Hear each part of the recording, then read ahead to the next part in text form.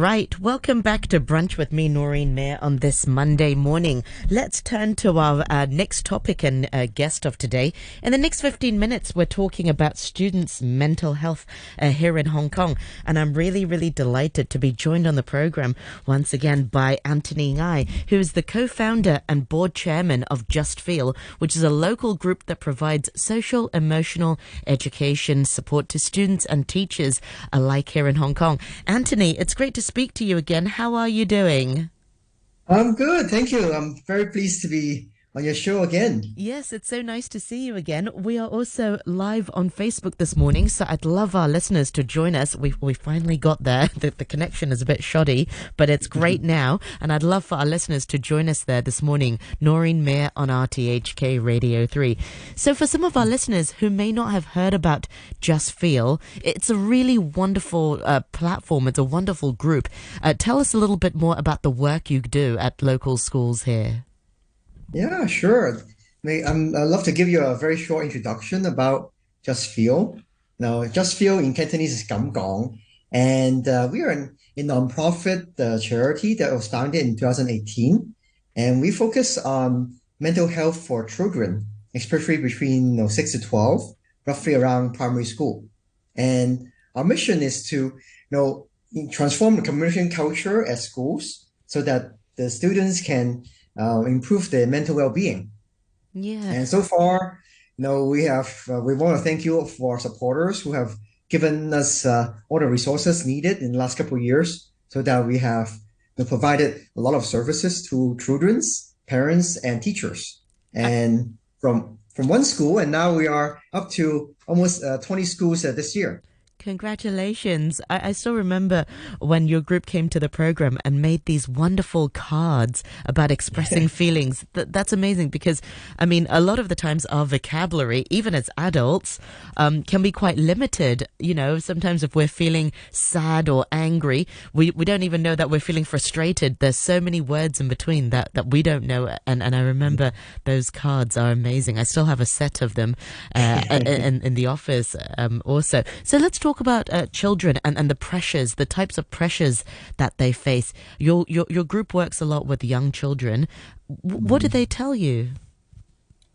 I mean, in the last couple of years, right, COVID has really changed the educational landscape and how children interact with each other, both at school, at home, and outside. So what we observe is the stress has been building up for sure. Now, for several reasons, for different challenges they face, right? One, they have fewer chance to kind of explore their emotions internally.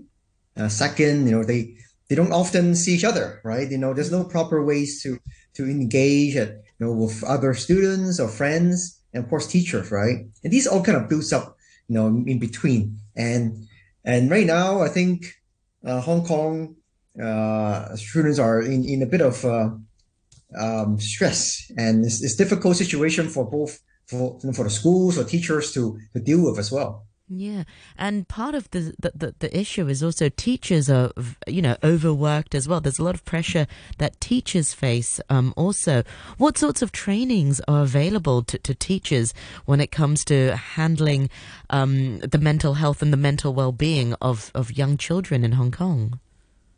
Yes, for Just Feel, we provide a slew of services for teachers and schools, right? I think to start with, we start from the top. Make sure the principals are well trained or understand the theories behind it. We use a theory called compassionate communication, or sometimes it's called nonviolent communication in the US.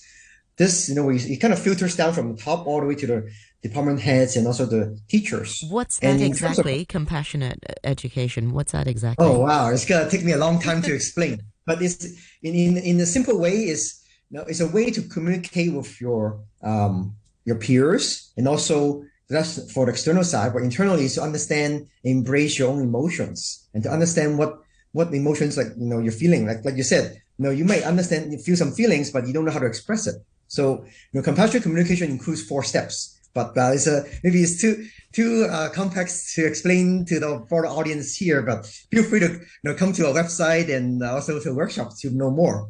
But going back to what we give, what kind of trainings we give to the teachers, we usually have two to three types. Now, one is sort of the theory about compassionate communication, so they understand what it is. And second is sort of workshops that they can attend. That because it's important that they have kind of role plays, they have small groups of discussion so that they can share information and also practices some of the best practice in the classroom.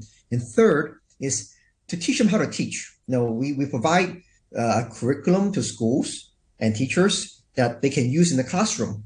But just having the material is not enough. You got to teach them different steps and also how to communicate. So the teachers get just a lot of these kind of workshops and trainings so that they can use it in the classrooms. Yeah. Well, I think also the other part of this, the equation is also parents. And a lot of the times, parents may sometimes dismiss feelings or emotions, not because they choose to, but because maybe they've been brought up like that. Thinking back to our grandmas and our mum's generation, maybe a lot of times if we were feeling sad, I remember my grandma would used to tell me, oh, don't be sad, don't be something, don't be angry, rather than letting you feel the emotion like how we're trained to do. It's don't do that, rather. So how do we change, or how do we help parents make that shift as well? Yes, I mean, in the last couple of years, we serve over close to 9,000 parents Wow. across all the schools. Amazing. So now we can't say we're the expert because I myself as a parent, but I understand how about bottling up your emotions and just work at do your homework and study and things, right? But I think the key thing is have an open mind to start with, and I think a lot of the parents we train have a very open mind, and that's something that it helps the whole process to see, okay, instead of just pushing work through, pushing the homework and everything, but sometimes sit down to talk to your child and your kids. I think starting from within first. How do I feel when I talk to my child? Do I feel upset? Do I feel happy? Do I feel frustrated? Or do I feel tired? And there's a whole stew of emotions that we have. That's why the card you're talking about that really helps to is a good icebreaker that parents can have, and it helps calm them down as well. To just going through the deck of cards with 25 emotions and the needs, those are very important. And once you kind of feel like, okay, these are the emotions I have, and they can talk to the children that way, and it takes out the anger and the kind of the the explosion out of it. Yeah. And once you have that, things are much more calmer, and it's more, the communication is connected. Absolutely. And also the pandemic has also affected, I mean, we're at the tail end of it here in Hong Kong and globally speaking. But, the pandemic also had a lot of negative impact on parents' emotions as well. And children pick up on that. If parents are stressed, whether they can't, with work or whatever, student will often pick up on that. So how come, as a family, how can everybody work on their emotions to make sure that these emotions are not affecting everyone in the household? Yes, I think that, so we understand that we know there's an increased conflict at home, especially in Hong Kong. We don't have the biggest space, right? Living space. Everybody's We have Zooming or online class, work from home. Yes. yes, work from home, study from home, and space is limited. I think we definitely understand that, and we see that this is often one of the conflicting points between the parents and the child. And so some things that we often do, we have this tool called the emotion thermometer. So we can put it at home, and we can check in with each other every day or during different times of the day. So on the barometer, it shows you different sort of emotions and different levels of intensity. So we can use that in the classroom, also at home. So you can you have a little magnetic sticker.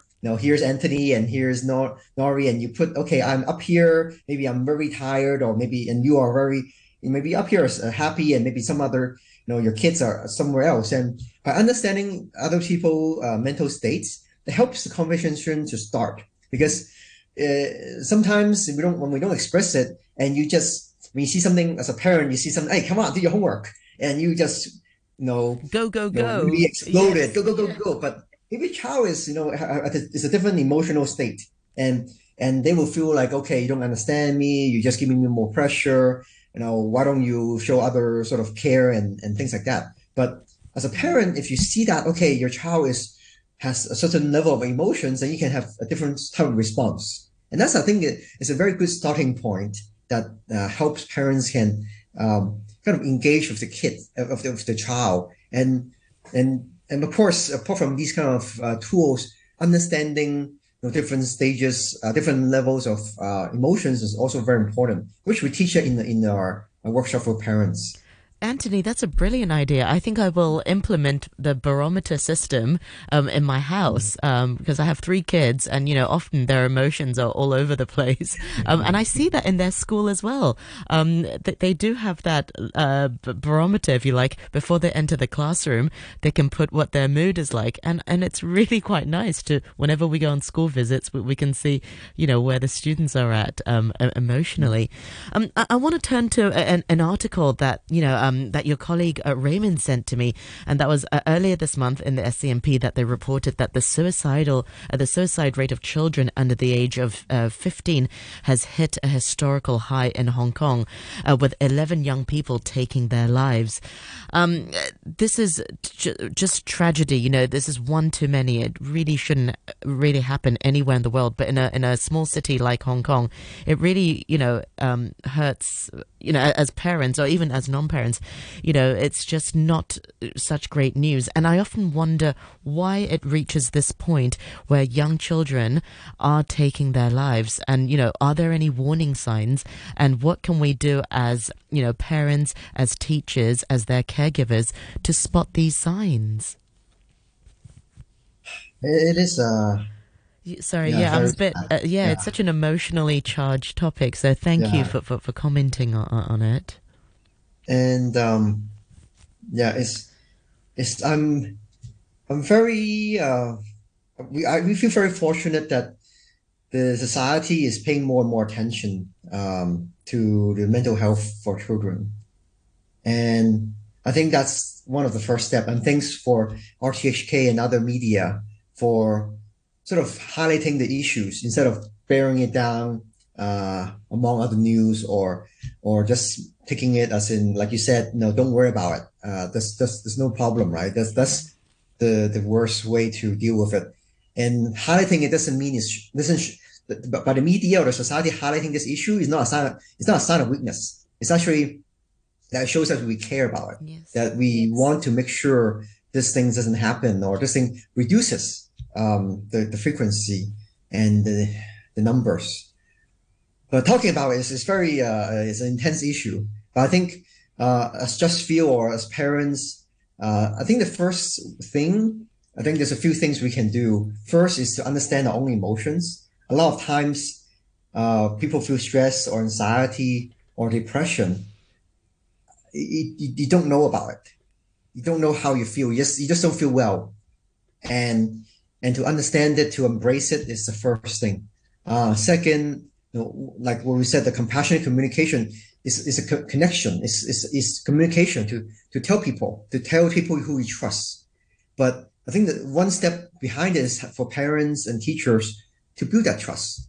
That's why we feel like our core mission, our core actions, programs is to build a compassionate culture within the school. Is to build that trust between the parents and the child, and build a trust between the teachers and child, so that they can talk about it. If they are in distress, if they're in issues, the teachers can know it earlier, or the parents can know it earlier, that they can find help. We don't, we do a lot of work on prevention, and that's our core kind of actions. And we don't want children to go through the whole step into intense and whatever category one intervention where we have to see psychiatrists and doctors and things like that. We want to keep the surfaces in at the prevention level, and prevention requires a lot of care, requires a lot of open mind, requires a lot of education and understand yourself, and also understand what your child and what the student is saying. One end is to listen, and another end is to understand and have an open mind. Okay, these are some of the issues they might face, and show empathy. I think those are some of the steps we encourage people around us, our parents, our teachers, our schools, and also students, and of course, other the society at large.